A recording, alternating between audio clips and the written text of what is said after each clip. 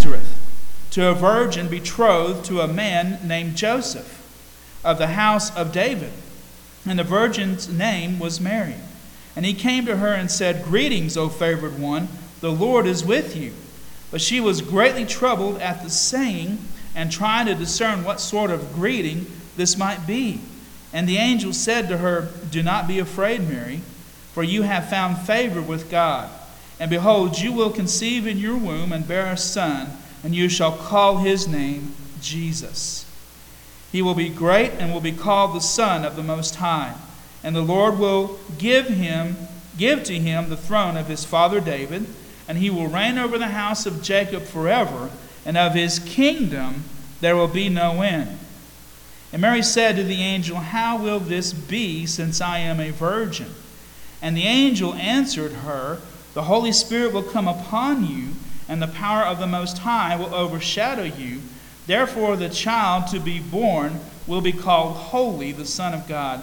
And behold, your relative Elizabeth, in her old age, has also conceived a son, and this is the 6th month with her who was called barren.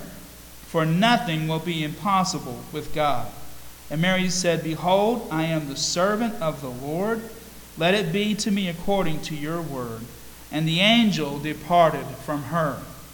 Let's pray. Lord, we just ask, God, that you would add a blessing to the reading and to the hearing of your word. Father, let it go forth and not return void. And it's in your name I pray. Amen. Mary was a young woman in her day who responded to God's call, and she did it with humility and with obedience and faith. Now, how do you respond when someone gives you a task? Many of you are employed and are no longer employed, but you're retired. But you know how it is when someone gives you a task to do, or whether it's somebody that's a boss. I think sometimes how we respond to someone in obedience, is determined by the context. If your boss is telling you to do something and there's money involved, usually you're pretty quick to do it, especially since you have a paycheck that's involved. And if you don't do the job that you've been asked to do, you're going to be fired. There's always that kind of motivation within people to get them to obey the task that they're called to do. Now, we might complain based on what the task is, especially if we think it's below our station or if it's menial or something like that. But we do it anyway. And those who do those things with gladness are often rewarded. Sometimes not, but a lot of times if we obey our bosses, they're going to notice our work. I was always, I worked for Dad, but ultimately I worked for his boss. His name was Mr. Warlick. And one of the things that I always try to do whenever I see Mr. Warlick coming into the lab, I always pretended like I was doing something, whether I had anything to do or not, because I wanted to please the boss.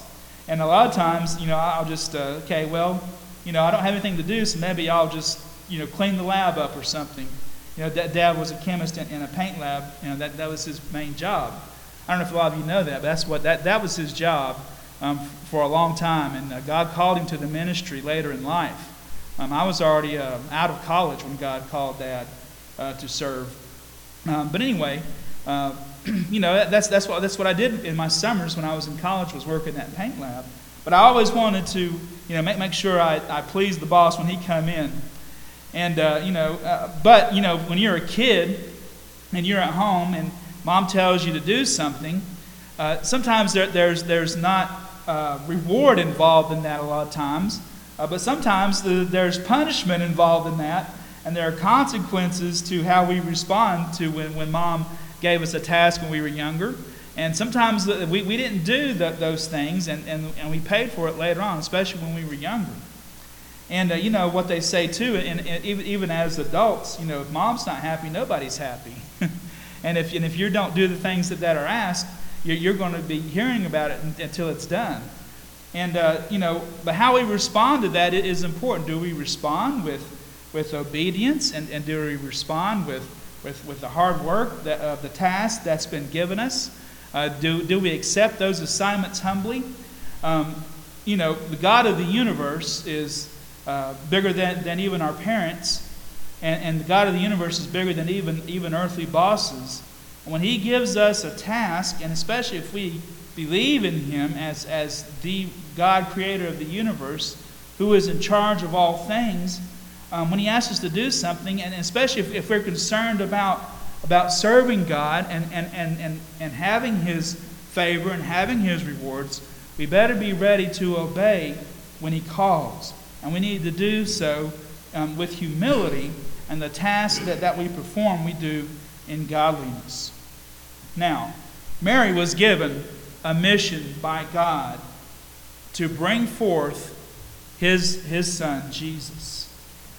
Now, some could say that, okay, well, Mary didn't seem to be given much choice in the matter. Well, I'm sure that Mary, being a young woman growing up in Palestine, in Israel, the nation of Israel, that they're in Galilee, they knew the Bible, I think, even better than we do today, a lot of us, even here in the church. They learned the Bible from their parents. Young women learned the Bible from their parents in the home. The men learned the Bible from whatever the synagogue or whatever school they happened to go in. Some went and studied on the Torah.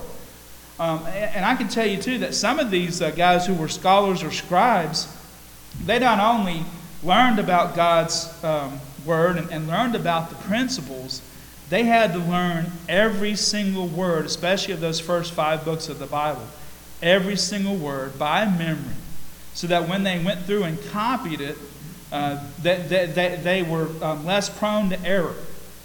You had to know every single word, and you're supposed to be able to catch errors if they were there before in other kinds of manuscripts. But they had to know every single word of God's word. And that's how important it was to a lot of these people. They had it the whole thing memorized. A lot of them did. And so, one of the things happening at this time, of course, was this idea of messianic expectation. I talked about this with Zechariah a little bit. The world was looking for the Messiah to come because of the oppression of the Roman Empire. And it was oppressive. Rome, bragged about its peace, but it was peace through violence and oppression, and by the sheer strength of that empire. And it was not easy living in that era with the Romans in charge, and how they treated people sometimes was, especially those who were conquered, was almost slavish in a lot of ways, and it was terrible. But here, Mary, this young girl, it says that she was a virgin, which means she had not known a man sexually. But it also could mean that she was unmarried and a young woman, and probably about 12 to 14 years old is what this is referring to. Usually after 14 years old, women were already married in those days. But she was about 12 to 14 years old, and never let it be said that God can't use young people. I mean, my goodness. He used young people all over the place. I mean, Samuel the prophet in the Old Testament, the story of Samuel very much parallels the story of Jesus in terms of his birth. But he was 5 years old when God called him and to go speak a prophecy to Eli the priest. I mean, 5 years old. Just barely old enough to speak and form sentences well enough. I mean, God can use young people. And so we should never discount them in the church. But anyway, Gabriel, the angel, the same one who appeared to Zechariah, appears to Mary with some incredible news. Now, again, I don't know how you would react when an angel appeared before you, and that is not something that normally happens, but it could very well happen if God willed it to happen, and God wanted to give a message today. But again, we have to think about this time of history. God was about to do something big. As we talked last week, there was a big change coming, a big shift coming. And Zechariah had to be prepared for that big change. I think Mary seemed to be a little bit more receptive to it than what Zechariah was. Now, you could say that that's the naivety of her being real young, but I would say that children seem to have better faith than their own parents do it sometimes. And it's like one of my favorite authors, G.K. Chesterton, once said, God himself is eternally young. And it's sort of like when a child sees somebody do something that they think is funny, and they keep wanting them to do it again and do it again and do it again. Well, God is sort of like a child in that way. He causes the sun to rise in the morning, and he does it again and again and again, over and over again. You can talk about all the science behind that if you want to. That's fine, but God created it that way so that these things happen over and over again. And God delights in every day that comes up. And His Word tells us that. But the problem is, because of our sin and our selfishness and our rejection of God, we have grown old, and we have grown cynical, and we have grown jaded, and therefore we tend to have sad lives. And so sometimes, because of our age and because of sin and because of the worries and cares of life, we really lack the faith that children have, that seem to have. And so I think that it's important for us as believers to maintain that faith. And I'm going to get into more of that as we talk here. But, Mary had a simple faith. Now, she does, she received this message from the angel of God. An angel appeared before her in glorious fashion, which would probably scare even the best of persons. It scared the priest Zechariah. It said, it didn't just say that he was troubled at his appearance. It says he was greatly distressed. He was scared to death. But here, Mary, it says, the angel appears before her, and she's troubled at what kind of greeting she was receiving. It wasn't necessarily because an angel appeared to her, although I think that's part of it, definitely. But it had to do with the message. She's like, what's this guy doing here? What is he about to ask me to do? And you and I have that same kind of nervousness, I think, when we might be in prayer or something, and God whispers to us that He wants us to do something. And sometimes God speaks to us in that way. I think God most often speaks to us through His Word. But as believers, sometimes God whispers to our hearts and in our minds and in our consciences, saying, you need to do something for this person, or you need to pray for this person, or you need to perform this task that I'm about to give you. Now, as a pastor, not just as a pastor, but as chairman of our Board of Ministerial Relations, one of the things that we have to really look for is people's call from God and how they respond to that.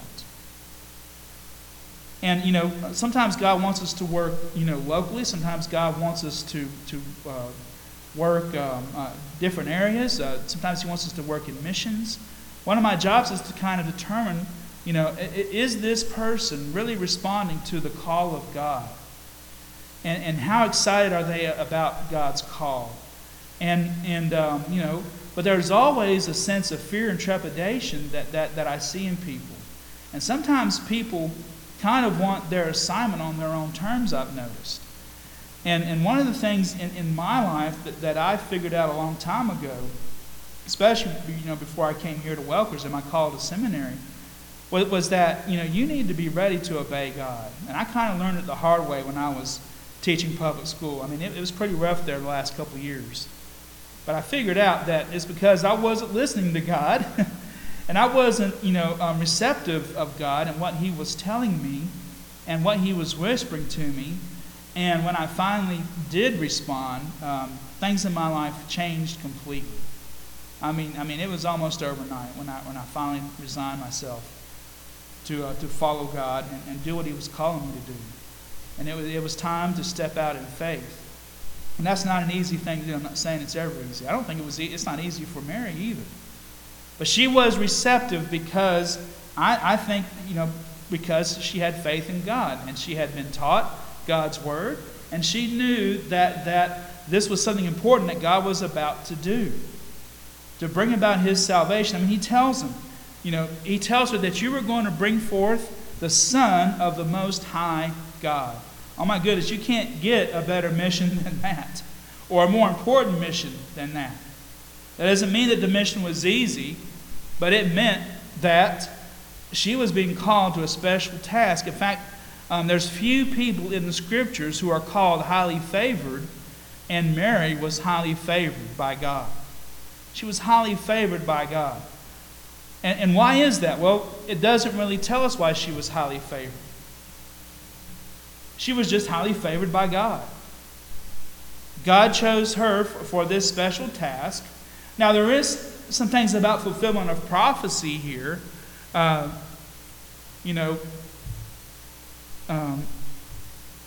In Isaiah, it talks about how that there would be a light coming out of Galilee.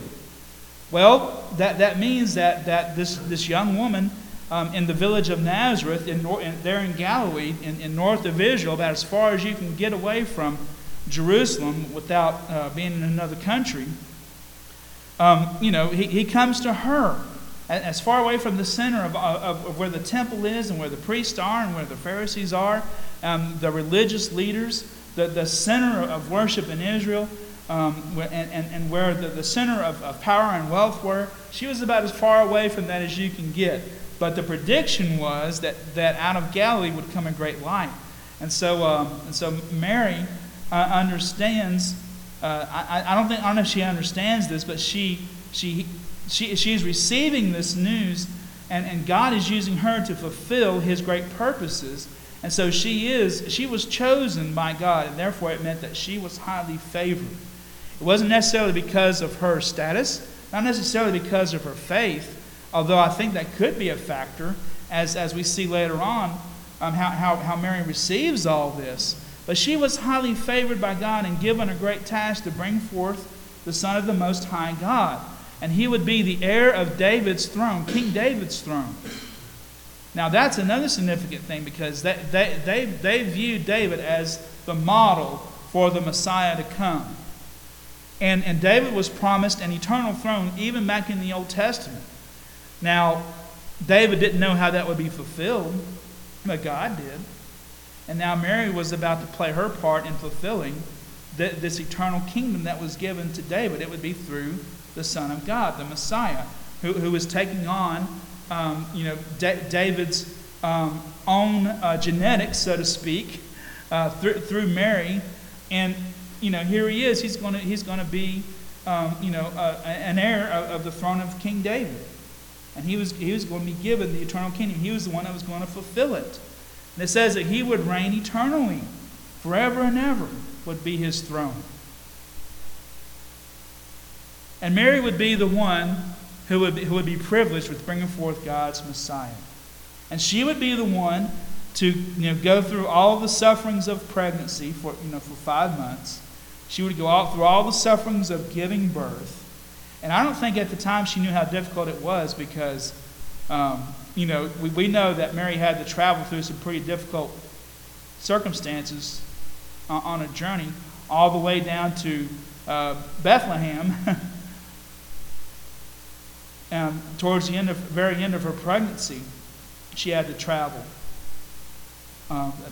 Terrible burden, for her to bear. But she, received this task, with faith. Now, she questions the means of it. In fact, there's some very big similarities between what Zechariah was told and what Mary was told. I mean, they both received a message from the angel Gabriel, the same angel. They were both birth announcements. One about the announcement of John being born, and one about Jesus, the Son of God, being born.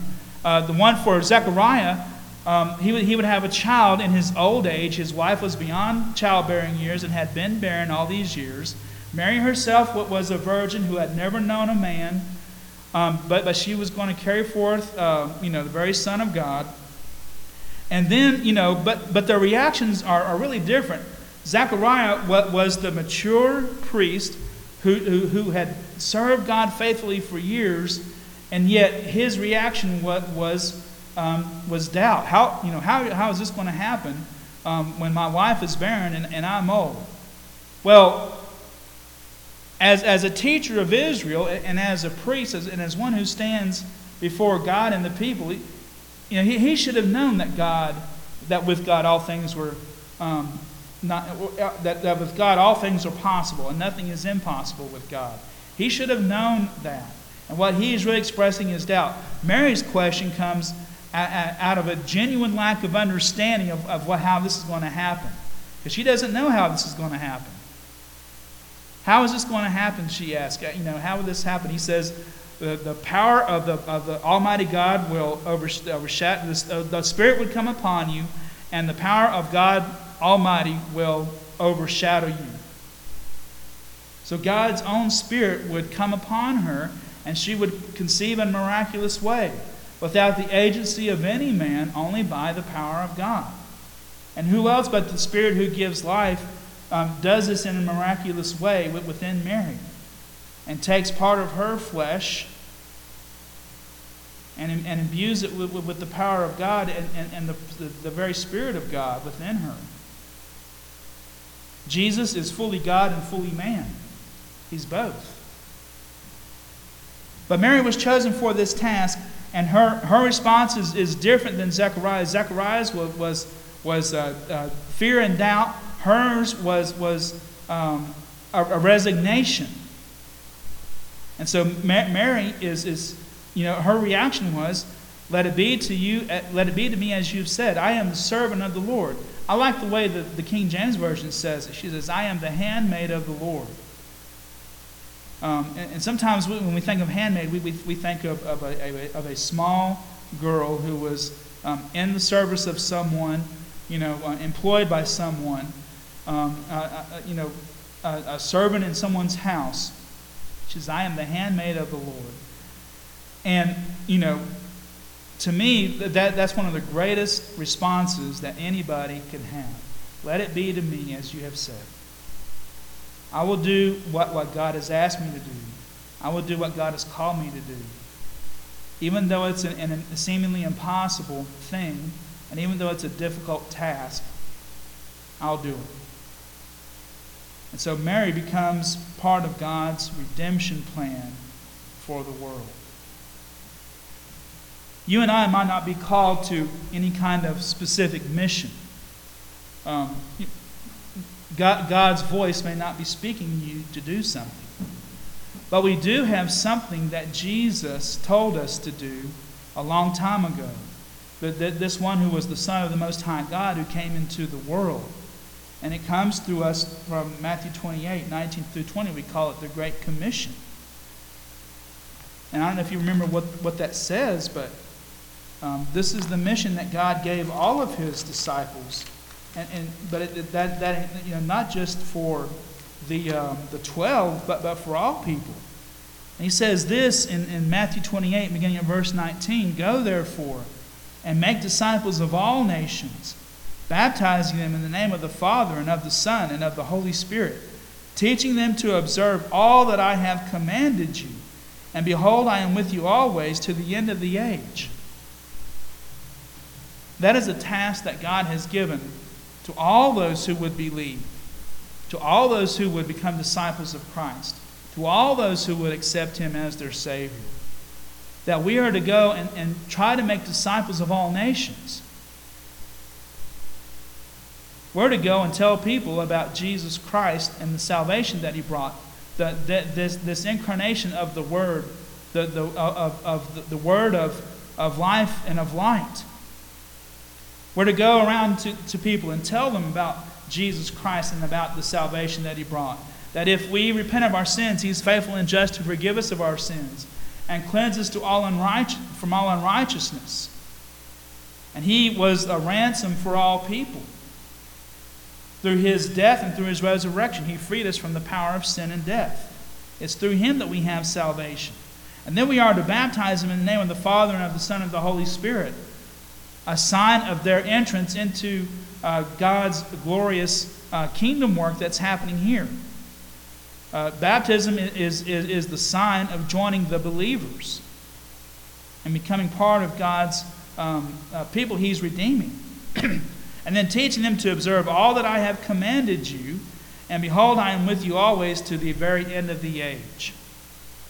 Jesus promises to be with us in our mission, just as the Holy Spirit was with Mary in her mission to bring forth the Messiah into the world. God's Spirit is with us even now, and Jesus is even with us. He's with us to the very end of the age in this task. He doesn't just leave us alone to try to figure it out on our own or try to spin our wheels doing these things. God enables us to do what He's called us to do if we but respond to Him in the same humility and faith in which Mary responded to the great task that she was given. A young woman, unmarried, who was called to carry a great burden, but that burden is the very Son of God, Jesus Christ, being brought into the world. And you and I carry the gospel as well in a different way, of course. But we carry that gospel to a broken world that needs to hear it, a world that's caught up in sin and darkness and oppression. God has called us to carry the gospel and bring it forth as well to others. And we need to respond with the same kind of faith and humility as Mary did. Let it be to me as you have said. I am your servant, Lord. Let it be to me as you have called. And then there's times when God does call us specifically to particular tasks. And sometimes, we're slow to respond to those things. But those who respond to God's call when He calls to come do something will find God's blessings in life. And if not in this life, they'll certainly find it in the next one. For there is great reward in believing and serving the Lord. There is great reward for us. And that is to stand in His presence, stand in His kingdom, stand in the glorious light of His love. And we look forward to that as believers if we're willing and ready to respond to God's calling. I want to ask Michael if he'll play again, I Surrender All. And let's stand together and pray. And if you feel led to come to this altar and rededicate yourself in service to God, because you